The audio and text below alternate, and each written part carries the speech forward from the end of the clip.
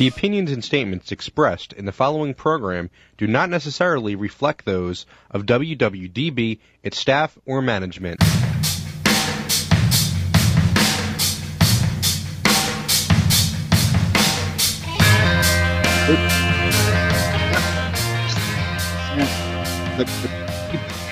AM Philadelphia Talk Radio with the Middle East Forum Radio Hour, broadcasting live from Beverly Hills.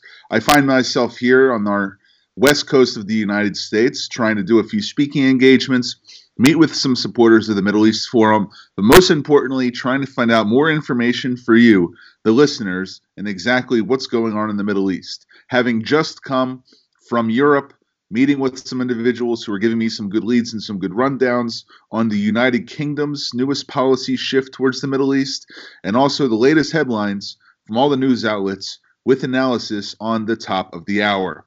But one thing that's particularly to take note of for this last show in 2019, that the Middle East Forum Radio Hour will be taking place.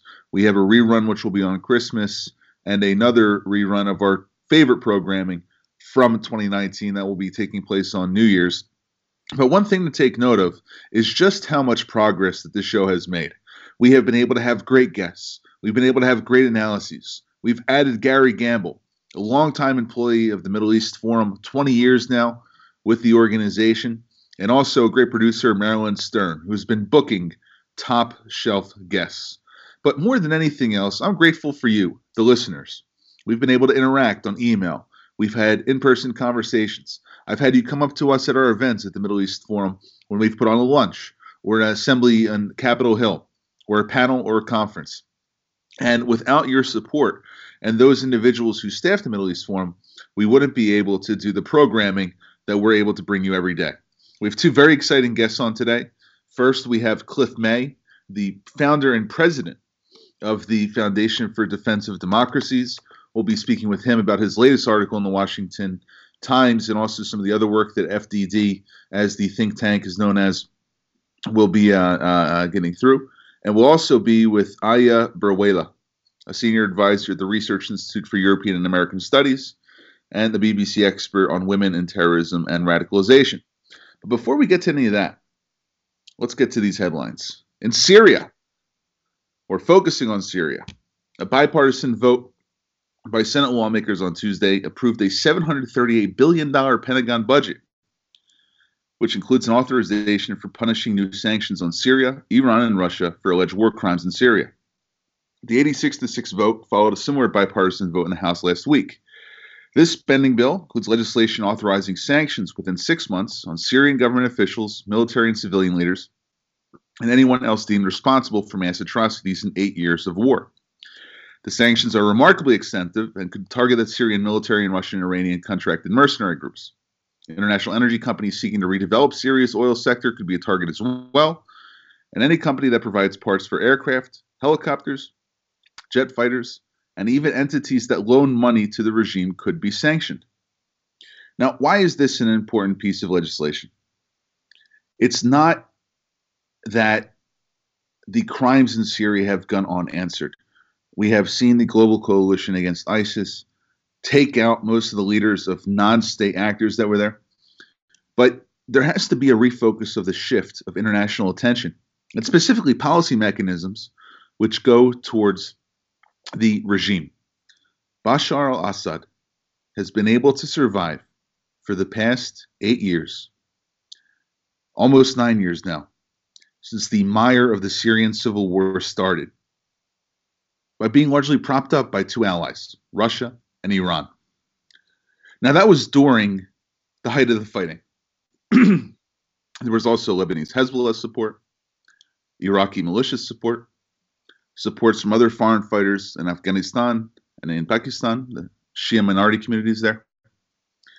But what's really of note here is that now that most of the fighting is over, at least the intense fighting, maybe outside of Idlib province, where the last bastion of rebel support lies, being backed by Turkey and a few other Sunni Islamist regimes. How does Syria get rebuilt?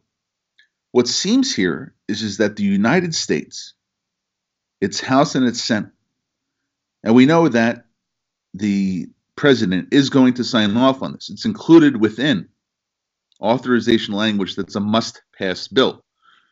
The Pentagon budget, the National Defense Authorization Act must pass, so this legislation will be put into law. The post-conflict Syria reconstruction, which will be taking place, now gives this president or a future U.S. president, if this president chooses not to act with this new menu of sanction options that he has, will be able to help dictate U.S. policy from afar in the way in which Syria is rebuilt, conditioning the use of the U.S. financial system, conditioning the participation of private companies and other semi-state-owned entities. Think Total, the French oil company. Think Russian companies that want to get involved with this. Think any European company that hopes to be able to, after a decade of missing out on business in war-torn Syria, help in its reconstruction. A venture alone, which promises to be a hundreds of billions of dollar affair, must make sure that the regime holds the perpetrators of the genocide, of the war crimes, of the mass torture, mass disappearing, and every other crime which the international community will find those Syrians responsible for through whatever mechanism is set up for a post-conflict Syria. But that's the thing. Only one country, Germany, has charged 2 former junior officers of the Syrian Arab Army with war crimes. They're standing now under this idea of universal jurisdiction, the idea that a country can hold another country's potential or accused perpetrators of war crimes if the country in which they came from does not have the justice system or the will to be able to mete out justice for those war crimes.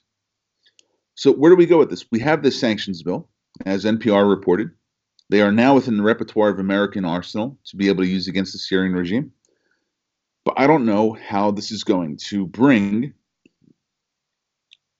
Assad to account. Until there is a political leader in that country that's willing to push for reconciliation. And I do think that that is still a potential avenue. I mean, yes, the regime won the war. But there are dozens of countries which still oppose the actions that it took. And so long as the global coalition against ISIS, nothing to do with efforts to fight back against Assad. But that coalition was put together to maintain an iron wall against a non-state actor. If that entity could be shifted to now being asked to hold Assad to account, call it phase 2 of post-ISIS, post-Civil War Syria, that might be a good mission for it to continue its legacy in terms of bringing peace and reconciliation and justice to the victims of the Syrian civil war. Not to finish this on a light note, but also in the northwest province of Idlib, Syrian government and Russian airstrikes killed at least 17 people on Tuesday in rebel-held Syria, and a spike of casualties from relentless daily strikes in recent months, witnesses and rescuers said. More from that on Reuters on the bottom half of the hour. We're going to go to a break, and we'll be joined by Cliff Smith. The intellectual backbone of American Middle East studies has provided a rationable excuse for individuals trying to promote an anti-American agenda. We see that those individuals who are in Islamic studies and American Middle East studies programs at some of the most major American universities find themselves justifying the behavior of America's enemies overseas and promoting domestic threats that harm us here at home.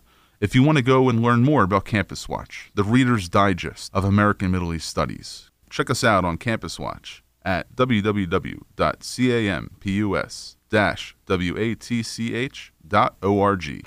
Every day, the men and women of the United States Marine Corps demonstrate their commitment to defend the American way of life. Since 1775, we have served our nation as a force in readiness. From combat operations to humanitarian assistance in every corner of the world. No matter where the mission takes us today, or wherever our country needs us tomorrow, we always remember the land we call home. As Marines, we take a stand for each other, for our nation, for us all, the few, the proud, the Marines.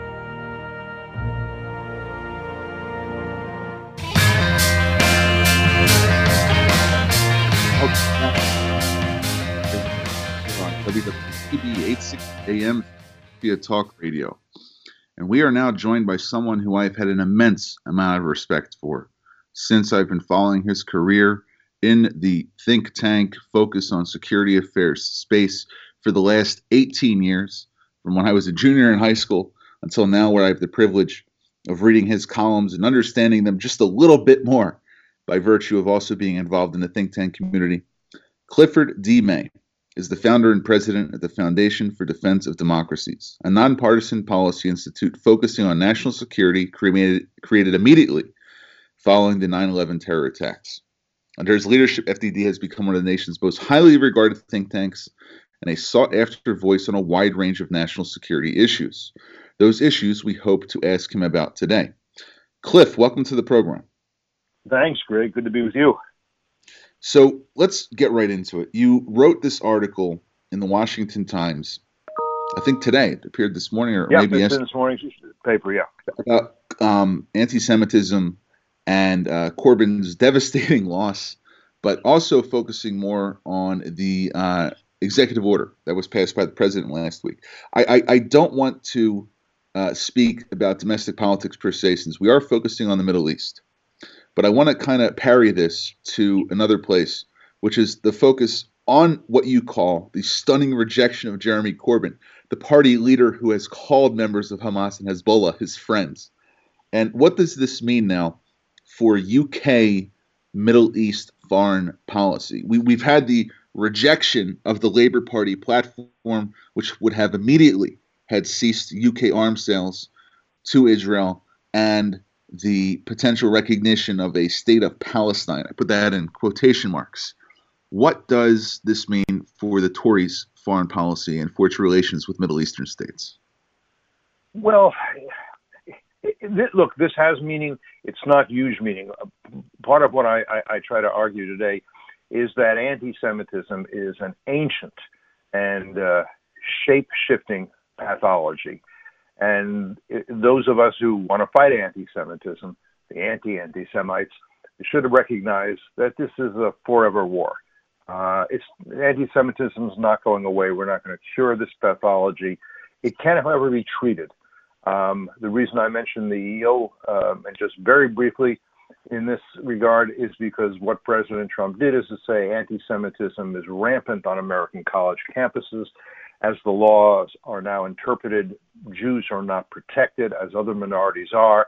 This executive order says Jews also should be protected as are other minorities facing discrimination. Jeremy Corbyn is anti-Semitic, quite blatantly so, quite obviously so. He was rejected, I think, not primarily because of his anti-Semitism. This was, I think we know, mainly a vote for Boris Johnson, who said, let's get on with Brexit. Let's get this done. It's been 3 years. It's enough talking about it. And they said yes. I hope to an extent it was also a rejection of socialism. Jeremy Corbyn is a socialist. And I hope that people in Britain thought, no, we don't want to go back to that. That means all of us become poorer, less opportunities for everyone. We don't want that. But Jeremy Corbyn has not resigned yet. He will. He won't be leader of the Labour Party. He won't be prime minister. That's good news. But here's what is important to recognize. Well, British Jews who had been leaving the Labour Party, and some of them were packing their bags to go elsewhere, to Israel, the United States, Australia, somewhere they feel safer, that they can now unpack. Nonetheless, there was a report prepared by what's called the Jewish Labor Movement, and it was submitted to Britain's Equality and Human Rights Commission. And it details what it calls relentless anti-Semitism within the Labour Party still. So this is not over in Britain by any means. Right. That said, Boris Johnson's policies will be much friendlier to Israel. I believe they're already talking about an anti-BDS resolution of law, understanding the extent to which BDS, this campaign to boycott, divest, and sanctions Israel, is based and is on anti-Semitism and is fundamentally anti-Semitic in its intent. Boris Johnson seems to understand this. So it's, this is good news. I say these are both battles won in this endless war against this very specific brand of bigotry. Right, and I see that as reflected in your column. I mean, if we want to sort of create two prototypes right now for types of politicians that I would argue have responsible policies towards combating anti-Semitism, and then on the other hand, promoting a responsible foreign policy towards the Middle East.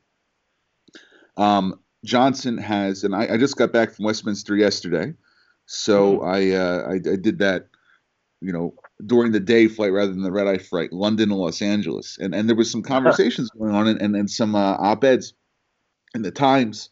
There was going on in the Evening Standard News. There was another one which appeared in the Daily Mail, all saying that there is now certainty or a level of certitude which has returned to English, British, UK policy making, where no one knew what was going on with Brexit. No one knew how to exactly root out anti-Semitism from within the labor movement, like you pointed out to that Jewish labor movement report that came out in September. But back to policy, there's two prototypes, I think, of global politicians and how they deal with Middle East policy. You have Trump, you have Johnson, you have, to a certain extent, I think, Matteo Salvini, you have other individuals, perhaps Viktor Orban in Hungary. You have the new Prime Minister of London, of Australia, who just came in a few months ago. And they've all said the Middle East is a place that we have to engage with. But then this is where they have a little bit of a different take on it.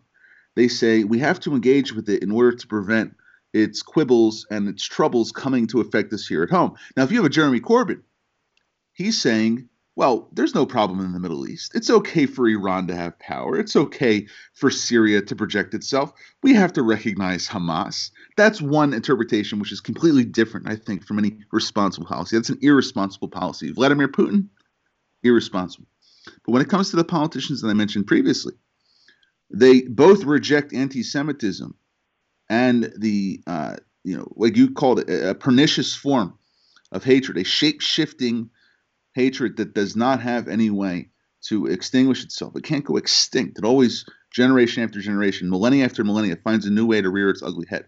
But the policies of Johnson and of Orban and of Trump, yes, they have their marked differences, but there's this one common theme, which is that we recognize that there's a right for Jews to live over there. And beyond the Israel question, we recognize we have to engage with the region with actors that are defending our side, which have a commonality of anti-Iran, anti-Shia extremist, anti-Muslim Brotherhood. How do you characterize this sort of common thread, if you believe there is one, between these most recently elected leaders in the last 2-3 years in their common shared view of the Middle East?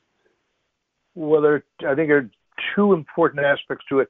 One is the recognition that among the enemies of free nations are the various regimes, movements, organizations, and ideologies that I would characterize as jihadist or Islamist, radical Islam. There are various terms people prefer, and we can discuss why, but I think we should know what they mean.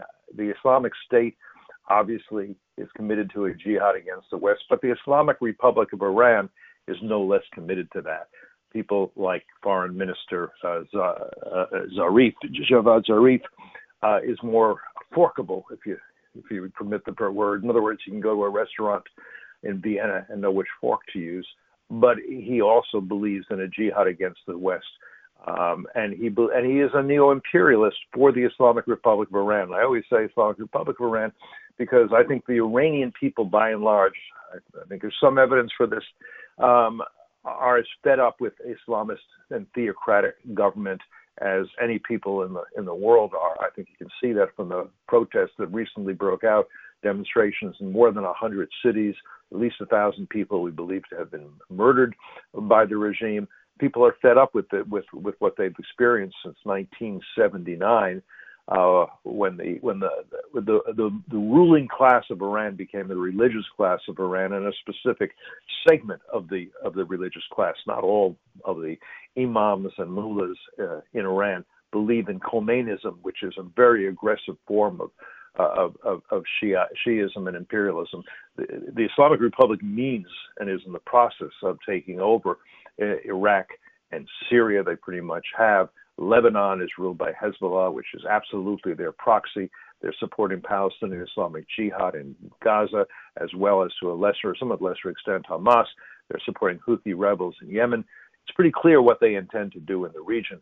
And there are those, the leaders you mentioned, who I think recognize this threat and want to frustrate it.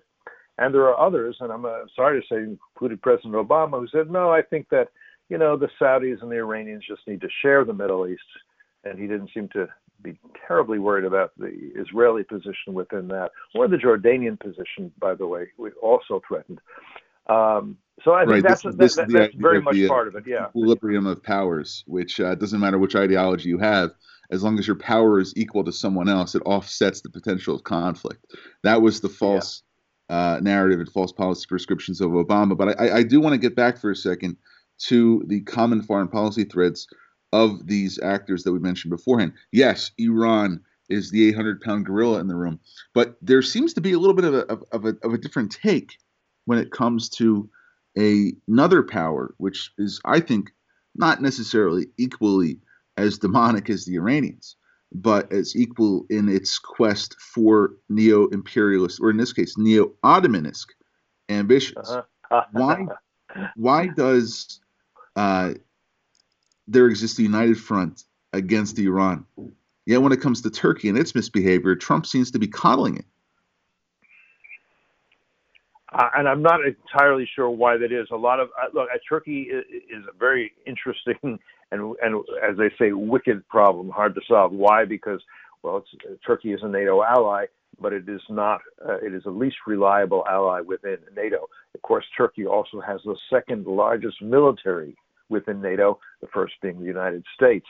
I think there's a feeling right now of frustration. What do you do?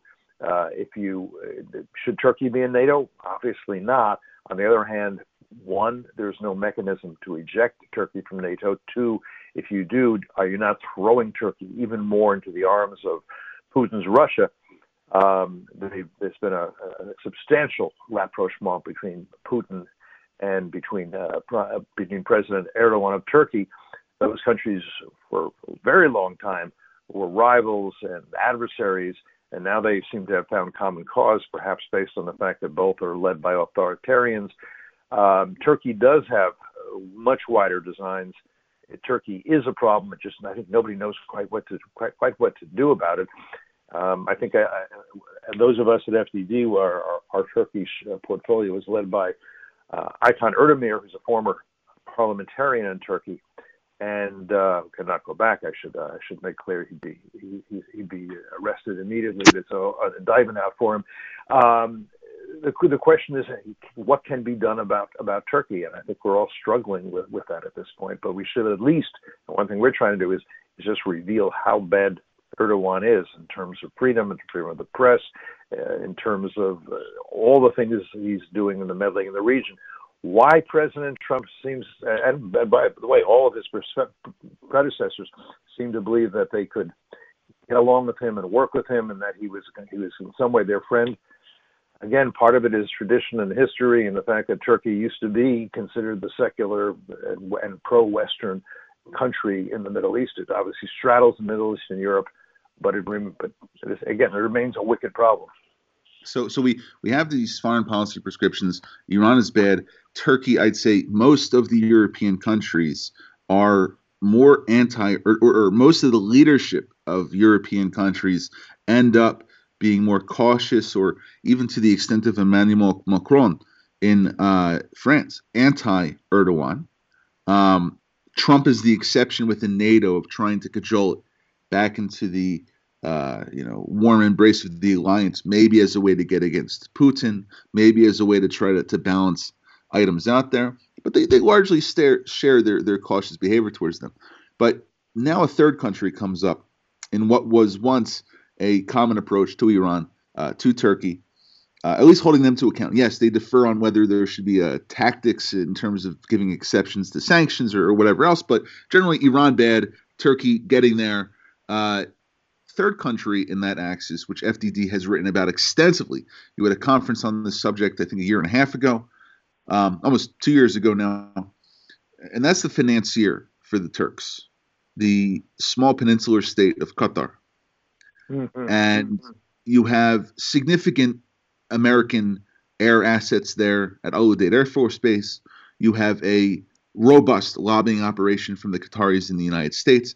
They have many investments in Europe, whether it be football teams or Harrods or whatever other commercial prizes they have. But there's also been significant pushback against them, especially in light of their human rights abuses with the World Cup coming up. You had the GCC countries eject Qatar. But all of a sudden, in the last week or two, there's a report in Reuters which described the Qatari foreign minister's description of the détente or the rapprochement between the Saudis and the Qataris. What's happening there? Well, Qatar is an interesting, tiny little country with a lot of money, as you know, through oil and gas. It's always kind of played both ends against the middle, kind of like a country that's in a way a hedge fund. In other words, it bets on all. It has enough money. It just bets on all the horses, figuring one of them will win, and therefore it will win too. It is, of course, Sunni and really Wahhabi, and yet the break with the Saudis has been substantial, and there's talk of détente, but I'm not sure I believe it. But part of what has made the Saudis so angry, and the Emiratis, United Arab Emirates as well, has been both the flirtation between the Qatari ruling class, which is a family, and both the Islamic Republic of Iran and Turkey as well. And as you say, the Qataris also they do a very good job of influence buying other places, including in Washington, D.C. They spend a lot of money at a lot of think tanks. There are think tanks in Washington, quite a few of them that take foreign money. I should say FDD does not, but others do. And they say, well, that doesn't influence us in any way. I still think it presents an appearance of compromise, because Qatar also is a regime that sponsors terrorism in various places. It's a complex piece of the equation, and as you say, also not least because we have military assets based there. The Qataris recognize how useful that is for them. And I see that, but in your opinion, why are the Saudis talking to them? Well, look, the Saudis would love to bring them back into the fold of what's called the Gulf Cooperation Council. In other words, the various Gulf states, all of which are Sunni, should be and used to be, to an extent, on the same page. And they do face an existential threat, and I don't use that word lightly, from the Islamic Republic of Iran. There are two ways to deal with an existential threat. One is you face it and confront it and deter it. The other is you say, well, what's the best deal we can work out, so you let us live? And again, I think the Qataris have been more the latter. Let's work out a deal so we're not threatened by Tehran. The Saudis are more likely to say, there is no deal we can work out with Tehran. They think we're usurpers. They think we should not be controlling the holy cities of Mecca and Medina. They think that we oppress the Shia Arabs in eastern Arabia, which is where most of the oil lies. There's no way we can work it out. Now there's two things going on that are interesting there. One is that the Saudis have forever, really, certainly since World War II, relied on the U.S. or before that, Britain as their protector. If they feel that the U.S. is no longer a reliable protector, they have only two possibilities, really. One is, again, to try to find some way to work out a modus vivendi with the Islamic Republic so that the Islamic Republic turns its attention to others. The other, of course, and this has already happened, is the Saudis look to Israel with a very different eye. I think at this moment, the Saudis do not at all want to erase Israel from the Middle East.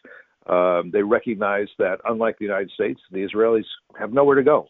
And the Israelis are the only nation in the Middle East that has both the will and the determination, and the military capabilities to confront, to face, to deter the Islamic Republic of Iran. So, very quietly, there have been extensive relations between the Saudis and the Israelis on the intelligence level, on the military level. And Israeli put it in a funny way to me. He said, well, they're certainly attracted to us, the Saudis, but it's more like a mistress than a wife. They'd rather not be seen in public with us. To go to small, out of the way restaurants to have drinks. Well, Cliff, listen, it's 10:30 now. We got to cut this short, but I really want to thank you for joining in one of our last interviews for 2019. It's a pleasure having you on the broadcast. If you could just give us 30 seconds on FDD and how people can read more about your work. FDD.org is the website. All our columns and our reports and publications will be on there. My columns appear every Wednesday in the Washington Times, both online and in the print edition. And as you say, we were early, you introduced us quite correctly, we were formed just after the attacks of 9/11/01. Amazing to me that was 18 years ago. And it's a pleasure to be with you, Greg. And give a shout out to Jonathan and Toby. Jonathan, we have a tremendously good crew there. Jonathan Schanzer, who also worked with Daniel Pipes in years past, and Daniel I consider a friend and colleague of long standing. So I will give a shout out to him and to Toby Dershowitz as well. All right, thank you, and have a great holidays and a happy New Year. Same to you. After these messages, I will be joining us. Fascism was a danger to American interests in the early 20th century, communism in the last half of that century, and in the 21st century, we find our new ideological enemy, Islamism. Islamist Watch argues that violence is not the only or even the best way to apply Islamist ideas in Western liberal democracies. Islamist Watch monitors and exposes the growing influence of non-violent radical Islamist groups in the West while empowering moderate Muslims. Radical Islam is the problem. Mainstream Islam is the solution. Read more at www.islamist-watch.org or check us out on Twitter at IslamistWatch. Take a look under your bed. Find stuff under there? What about jobs? No? Now try your basement. There's a pair of overalls that overall you're not so into anymore. A perfectly good laptop that hasn't seen your lap in months. And even more stuff. But still no jobs? Well, you really have both. See, stuff is defined as household articles considered as a group. Sometimes this stuff is no longer needed. Wait, no longer needed? That can't be right. Because remember those jobs you were looking for? Those are really needed. And they're the stuff inside your stuff. Even inside that winter coat that moved with you to Phoenix. Our job is to unlock those jobs. And it starts when you donate your stuff to your local Goodwill. Here's how we do it. When you donate to Goodwill, we sell your stuff to provide job training for people right here in your community. So just by teaming up with Goodwill, you help create jobs. And isn't that worth parting with the leftover keytar from your 80s cover band? Goodwill. Donate stuff, create jobs. Find your nearest donation center at goodwill.org. A message from Goodwill and the Ad Council. My dad came to live with us last month, and it's going pretty well. I feel like I never have time for myself. With him being around more, it really lets us catch up on things. His memory isn't what it used to be. We get up and we have coffee. He usually wakes up at 4:30. Then we go for a walk. He needs lots of my attention. I do need to keep an eye on his medications, though. That's important. Sometimes I feel like a pharmacist. I'd say John and the kids are adjusting pretty well. They honestly have no idea what I'm going through. It can be a little challenging, but so far so good. I could really use just a little help. For those dealing with the daily struggles of caring for a loved one, we hear you. That's why AARP created a community with experts and other caregivers for advice, tips, and support. Together, let's help each other better care for ourselves and the ones we love. Visit aarp.org/caregiving. A public service announcement brought to you by AARP and the Ad Council.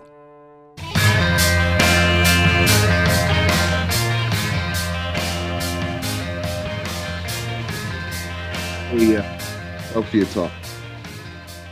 Aya, Veruela, are you with us? We'll be joined by our next guest in just a little while we try to figure out some technical issues with adding her on the Skype. It's always complicated, of course, to be able to try to get two guests, one from Greece, and then we have another one from the United Kingdom, one from Washington, broadcasting out of a studio in Los Angeles, all transmitting back for our Philadelphia audience to have the opportunity to hear. But in the meantime, I'd like to reflect a little bit on what we have coming out of the conversations that we had just had with Cliff May. And I want to correct myself, since Cliff was somewhat, or rather on the other side, talking about this new evolution of foreign policy. One of the greatest gifts, I think, to Western, Middle Eastern policymaking is the election of Boris Johnson to a 5-year term in the United Kingdom. People are focusing on Brexit. They're focusing on the battle against the Labour Party's anti-Semitism, and now the defeat of Jeremy Corbyn and what that means in terms of the people who might be coming after him. But what I really think is also important to focus on is, as I mentioned in the interview with Cliff, the amount of certainty that we now will have, and the ability for us to move beyond just this sense of what it is that the United Kingdom has been mired in for the last 3.5, 4 years. The resignation of David Cameron, the ascension of Theresa May, and now finally we have this election of Boris Johnson. And we'll see really what that portends, not just for the European Union, Brexit, the US-UK relationship, but the wider question of how will the UK engage in its foreign affairs, in the area that I'm the most interested in. And I think you, as our listener base, is exactly how does it reorient its foreign policy under Foreign Secretary Jeremy Rabb and the now certain Prime Minister Boris Johnson. Aya Burwela is a senior advisor at the Research Institute for European and American Studies and a BBC expert on women and terrorism and radicalization. Born in Benghazi, Libya, she holds a certificate in terrorism studies from the Center for the Study of Terrorism and Political Violence at the University of St. Andrews School of International Relations, and several other certificates focusing on conflict analysis and interfaith conflict resolution from the U.S. Institute of Peace, with further degrees from the University of Laverne and the University of Indianapolis. She is an expert on Islamic fundamentalism, and her writings have appeared in the International Journal for Intelligence and Counterintelligence, the Oxford Law Society Journal, the Jerusalem Review of Near East Affairs, and the China-U.S. Focus Journal. Aya, welcome to the program. Hi. Thank you for having me. This is an extensive resume. You have work that has appeared all over Europe, all over the United States. Your focus is on your hometown, I think, or the home country of Libya. And I have to share something with you before we begin the topic matter. My wife's grandmother was also born in Benghazi. Oh, wow. This is back. Incredible. This is back in the time of King Idris. That's incredible. Before Gaddafi, she was a member of Benghazi's Jewish community that then left for Italy and the United Kingdom and the United States. And in this case, my wife's grandmother, who's still with us today, moved to Tel Aviv in Israel. So it's nice to be speaking to someone with a mutual heritage, I guess, or mutual birthplace from someone on the other side of my family. And maybe before we begin talking about Libya, Qatar, some of the other issues that I want to focus on, what was it like growing up in Gaddafi's Libya? Well, I didn't have a chance to grow up in Gaddafi's Libya. I've always lived abroad. Okay. So I can't answer that in that context. But your family, friends, how did they describe the pre-Libyan revolution Libya under Gaddafi's rule? What was it like?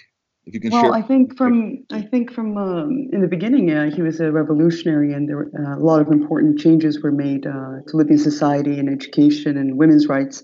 But as it is in most situations where power is concentrated in one individual, at some point it just got worse for everybody, especially after the late 1980s and early 90s. So in the beginning, there were a lot of social changes that were made that were positive, but then it became more totalitarian and difficult for Libyans within and outside Libya. Yeah, I think, speaking as an American, the introduction of something called the Green Book, which was sort of Gaddafi's, 10 rules for living. You want to look at it that, or the way in which the country should have ruled. would have been an early indicator of his, downward spiral towards totalitarian dictatorship. But sometimes with the introduction of a revolution, you have maybe access for women's rights and the ability, but it's being done as a way to consolidate power, and we all saw what happened to him at the.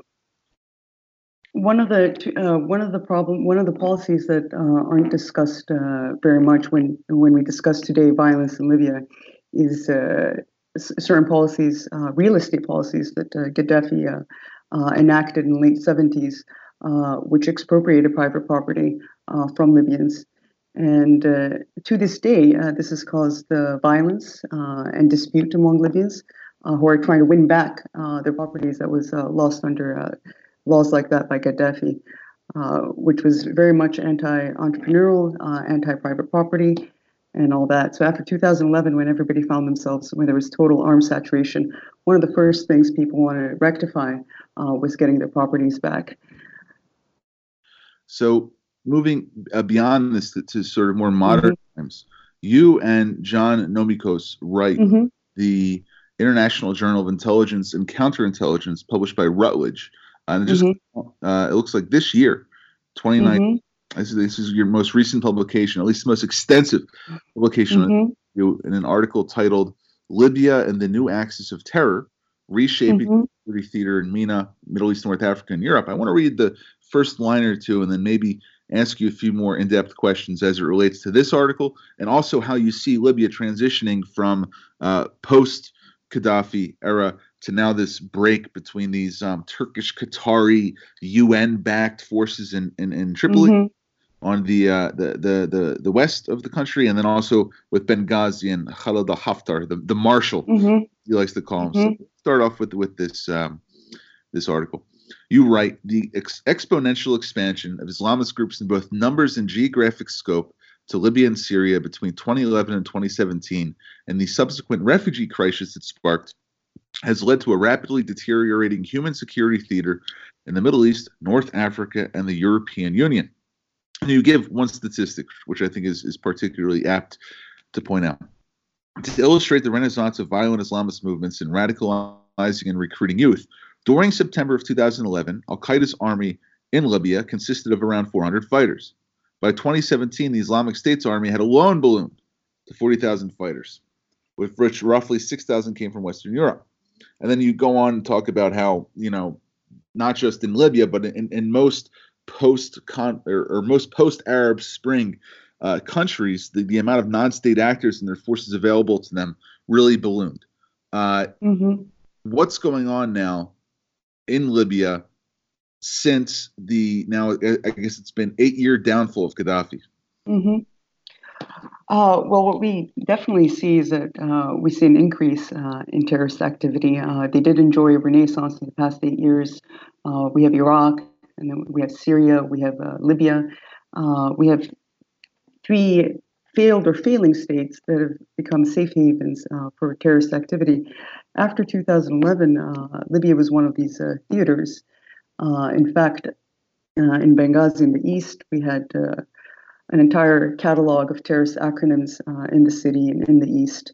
And it was only until recently that the Libyan National Army was able to remove them from the east. We had Ansar al-Sharia, we had Al-Qaeda affiliates, we had ISIS.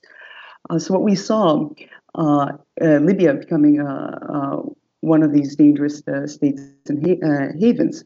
One of the things contributing to this, obviously, the NATO intervention was ill-conceived. There was never a day-after plan. And this is very, very dangerous. This is dangerous to Libyans, and it's dangerous to its neighbors. So we saw a large-scale military intervention. We saw a lot of arms falling into the hands of Islamist groups, and no plan what to do in the day after. So we saw hundreds of militias, terrorist groups flocking to Libya. It kind of became like a Woodstock of terrorists internationally. Indeed. Counter armor for the Middle East is now Gaddafi's old arms spares. So exactly what we saw, and if you see the journal article, there wasn't only These Gaddafi arms not only fell in the hands of domestic terrorist groups and militias, but they were also funneled along with fighters to the Syrian theater. So we saw a really chaotic scene in Libya, and something that Libyans have been struggling with. One of the problems was that after the murder of Ambassador Stevens, the United States kind of backed off from being involved in the security scene in Benghazi. And after that, after the killing of Mr. Stevens, Benghazi really fell to militias, different types of militias. And in March 2015, there was an official ceremony where the elected parliament of Libya appointed General Khalifa Haftar to build up the Libyan National Army again and to fight and expel these militia and terrorist groups. And Libyans have been fighting ever since. Okay, so they've been fighting, but also they've invited several state actors to start getting involved in the fight.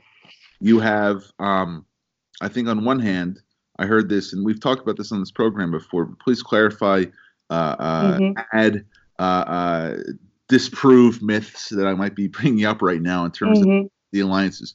There are Qatari-backed Turkish pilots in Malta, or potentially in Tripoli, who are flying Turkish drones that are attacking Emirati and Egyptian and other, let's call them autocratic Sunni moderates. Maybe moderates is the wrong word to use, but those forces that are backing Haftar and their groupings, which are constantly trying to take on Tripoli. They're trying to march from Benghazi to Tripoli. They get beat back, they go again. They get beat back, they go again.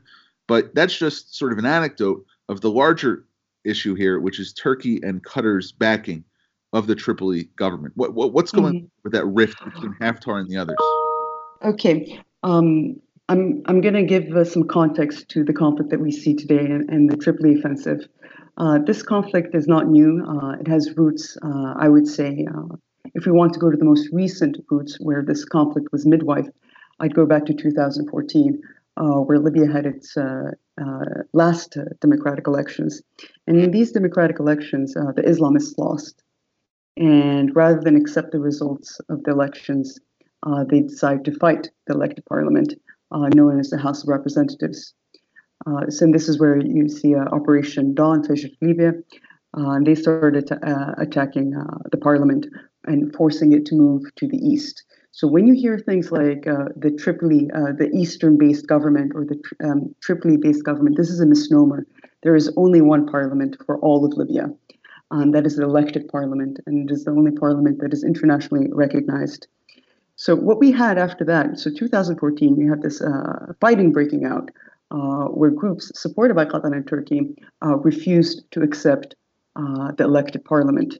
And this is where we see the split happening. In addition to imagine, so you have these militias fighting, and in the background having at the same time ISIS and other international jihadist group fighting and trying to set up a base in Libya. So there's one international parliament, and this is the parliament that the LNA, the Libyan National Army, operates under. So it's not, you see a lot of journalists, and this is kind of a tell that shows how familiar writers are with what's happening in Libya. Khalifa Haftar is not self-styled at all. He was appointed by the parliament to head the Libyan National Army, to rebuild it, to consolidate, to have an official army, and to fight all non-state actors. So this is a very important distinction because it is a matter of legitimacy. I'm going to challenge you on that for a second, because we have to have the. I'm not trying to act as the ambassador for the other government. No, please. You do have the United Nations backing a unity government that's in Tripoli. So here's the thing: the people of Libya in elections chose a parliament which now part and parcel exists mostly in Benghazi, but you have international actors, including somewhat the United States. I mean, yes, there's been efforts to back Haftar a little bit, but Haftar's forces have made mistake after mistake, and the UN is recognizing another entity. So how do these two conflicting narratives mesh, and what's being done to bring them together? hold on. We're going to backtrack. We're going to backtrack. So what happened, and this is a very important discussion to have, and I'm glad you brought up this point because there are so many facts that need to be cleared up. So this is what happened in 2014 after the elections happened. So the international community did not know what to do. We have a problem. We have fighting in Tripoli. We have armed groups fighting the parliament. What to do? And this is where you have the Libyan political agreement coming in 2015. So the international community came together and said, well, we're going to create a unity government, also known as the Government of National Accord. And here is, and this is something that needs to be explored much further so people can truly understand the nature of the conflict in Libya. The LPA was a very much ill-conceived agreement, which actually set the scene of what's going on today. So the international community, instead of saying, and this is my opinion, of course, instead of saying, here we have an elected parliament, finally, after so many decades of tyranny, Libyans had their second elections, they elected a parliament, let's support that democratically elected parliament. That would have been the normal thing to do. Instead, the LPA, and I think one of the reasons was a lot of foreign officials were really feeling anxious and urgent about the threat of ISIS, and they really rushed this process. So they come up with the LPA, and instead of saying that we're going to support the elected government, we're going to have a unity government where even losers are included. So they create this GNA, and the process, and it was foreign appointed. It was appointed by the EU in a process that is still not clear to Libyans. Like, I don't know how the GNA was selected. So we have a government that was literally parachuted into Tripoli, appointed through processes that are not transparent and unknown to Libyans. I'm still trying to find out. I mean, if anybody knows how this process came about, I'd love to know, as would most Libyans. So you have this GNA, but even the GNA was a unity government that was supposed to exist only for 1 year and for the purpose of disarming the militias in Tripoli. The LNA did not have too much, not to get into too much minutia, but some would argue that former UN Libya envoy Martin Kobler was responsible for getting all of these, disparate militias that had been holding different neighborhoods in Tripoli. They were trying to get this UN-mediated agreement that was, not parachuted on them per se, but an alliance of those who would otherwise be trying to kill each other. Now, others say that Haftar is the odd man out because the parliament, and you're talking about the Tobruk parliament that gave him the mandate for the Libyan National Army, correct? No, that's what I'm trying to emphasize. There's no Tobruk parliament. The physical seat is in Tobruk parliament because Tripoli was so violent. That's why there's only one parliament. For lack of a better word, the democratically elected parliament. Yeah. So this is the parliament that's internationally recognized. So what happened? So we have the GNA now, which was created by the Libyan political agreement. So there were individuals that were appointed, not elected, and this to me this is an important question of legitimacy that Libyans struggle with to this day. And it was created for 1 year for the purpose of disarming the militias and to kind of consolidate and bring different actors together. So this is for 1 year. They failed and their mandate had expired. And this is the whole problem right now. So the GNA, in addition to failing in its mandate, there's a clause in the LPA that says, well, we're going to select these group of individuals. They need to be approved of by the elected parliament. The GNA needs to be ratified by the elected parliament. Rejected by the parliament. And they were never ratified. Okay. So this is a huge crisis. I need to push back just one little more. Go ahead. My notes that I have here. You're talking about the democratically elected parliament of Libya by the Libyan people. Election turnout was 18%. Do you think that a parliament that only represents 18% of voters and another 82% of the population that didn't vote? Yeah. Not at all. I think maybe your figures aren't correct. No, maybe the statistics and damn lie, right? But no, the 2014 elections were UN observed. They were legitimate and they were accepted by the international community and the Libyan people. So the problem, so what we have here, so you can imagine the crisis of legitimacy we have when Libyans are told that, okay, you've had your elections, but we're not going to respect your elections because you didn't choose the right people, because Islamists lost. And this is something that it's ironic and it's tragic at the same time.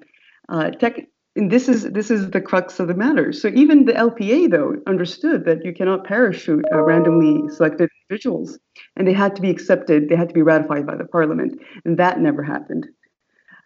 So we have an entity today that is unratified, expired, and unelected. Okay. We have 3 minutes left. All right. Okay. So what I want to do, I'd like you to focus on how does Libya move forward? Well, we need to move forward with elections. We need to have security everywhere, not just in the east, but in Tripoli as well. Since 2014, Tripoli has been occupied by a variety of militias, which are now being co-opted by the GNA as a survival mechanism. So we can't have a capital of a country that is captured by militias and state institutions that are captured by militias. So the solution, and I think the international community must help in this, is to help the legitimate armed forces to disarm the militias, to help Libya with its borders, to help with security building, institution building, anti-corruption efforts, with judiciary and the fiscal system in Libya. And these are all things that need to be done. And all these things depend on a secure and safe Libya, where there's no weapons saturations, where militias aren't allowed to roam around freely, persecuting citizens. And this is definitely in elections. I cannot emphasize elections enough. Yeah, I think there is a plan now, at least for 2020, that there will be an election for president. I think there's definitely a plan for 20. I'm not sure when this will happen because this keeps getting postponed depending on the security issue. But I'm sure as soon, because you can't have, like last year, you had the election offices in Tripoli being bombed once elections were announced. You can't have elections under this context. So definitely once the country is secured and people have the safety to vote, the next step is definitely elections. I can't tell exactly when that will happen, but I know the entire country wants elections as soon as possible. Do you see yourself going back to Libya and maybe? I'd love to go back to Benghazi. I would love to go back to Benghazi. I'd love to see a Libya where everybody, different groups are tolerated and there's no persecution, and we can develop and use our resources wisely. Definitely, I see myself back in Benghazi. Well, let's see what happens with Haftar and the GNA and the LNA and everybody's different armies maybe getting together for one Libyan army. Aya, thank you for joining us. Thank you, Tim. Institute for European and American Studies. And just as a disclaimer, it is a institution that the Middle East Forum supports. So keep up the good work. Thank you so much, Tim. Thanks for having me. This is Greg Roman on Middle East Forum Radio. Oh, thank you, Greg. No, it's all right, Aya. It's all right. Forum Radio with Aya Berwela, our guest, Cliff May at the top of the hour. The last show of MEF Radio in 2019 here on WWDB, 860 AM, Philadelphia Talk Radio. I want to thank all of our staff and everyone else. Happy holidays and Happy New Year.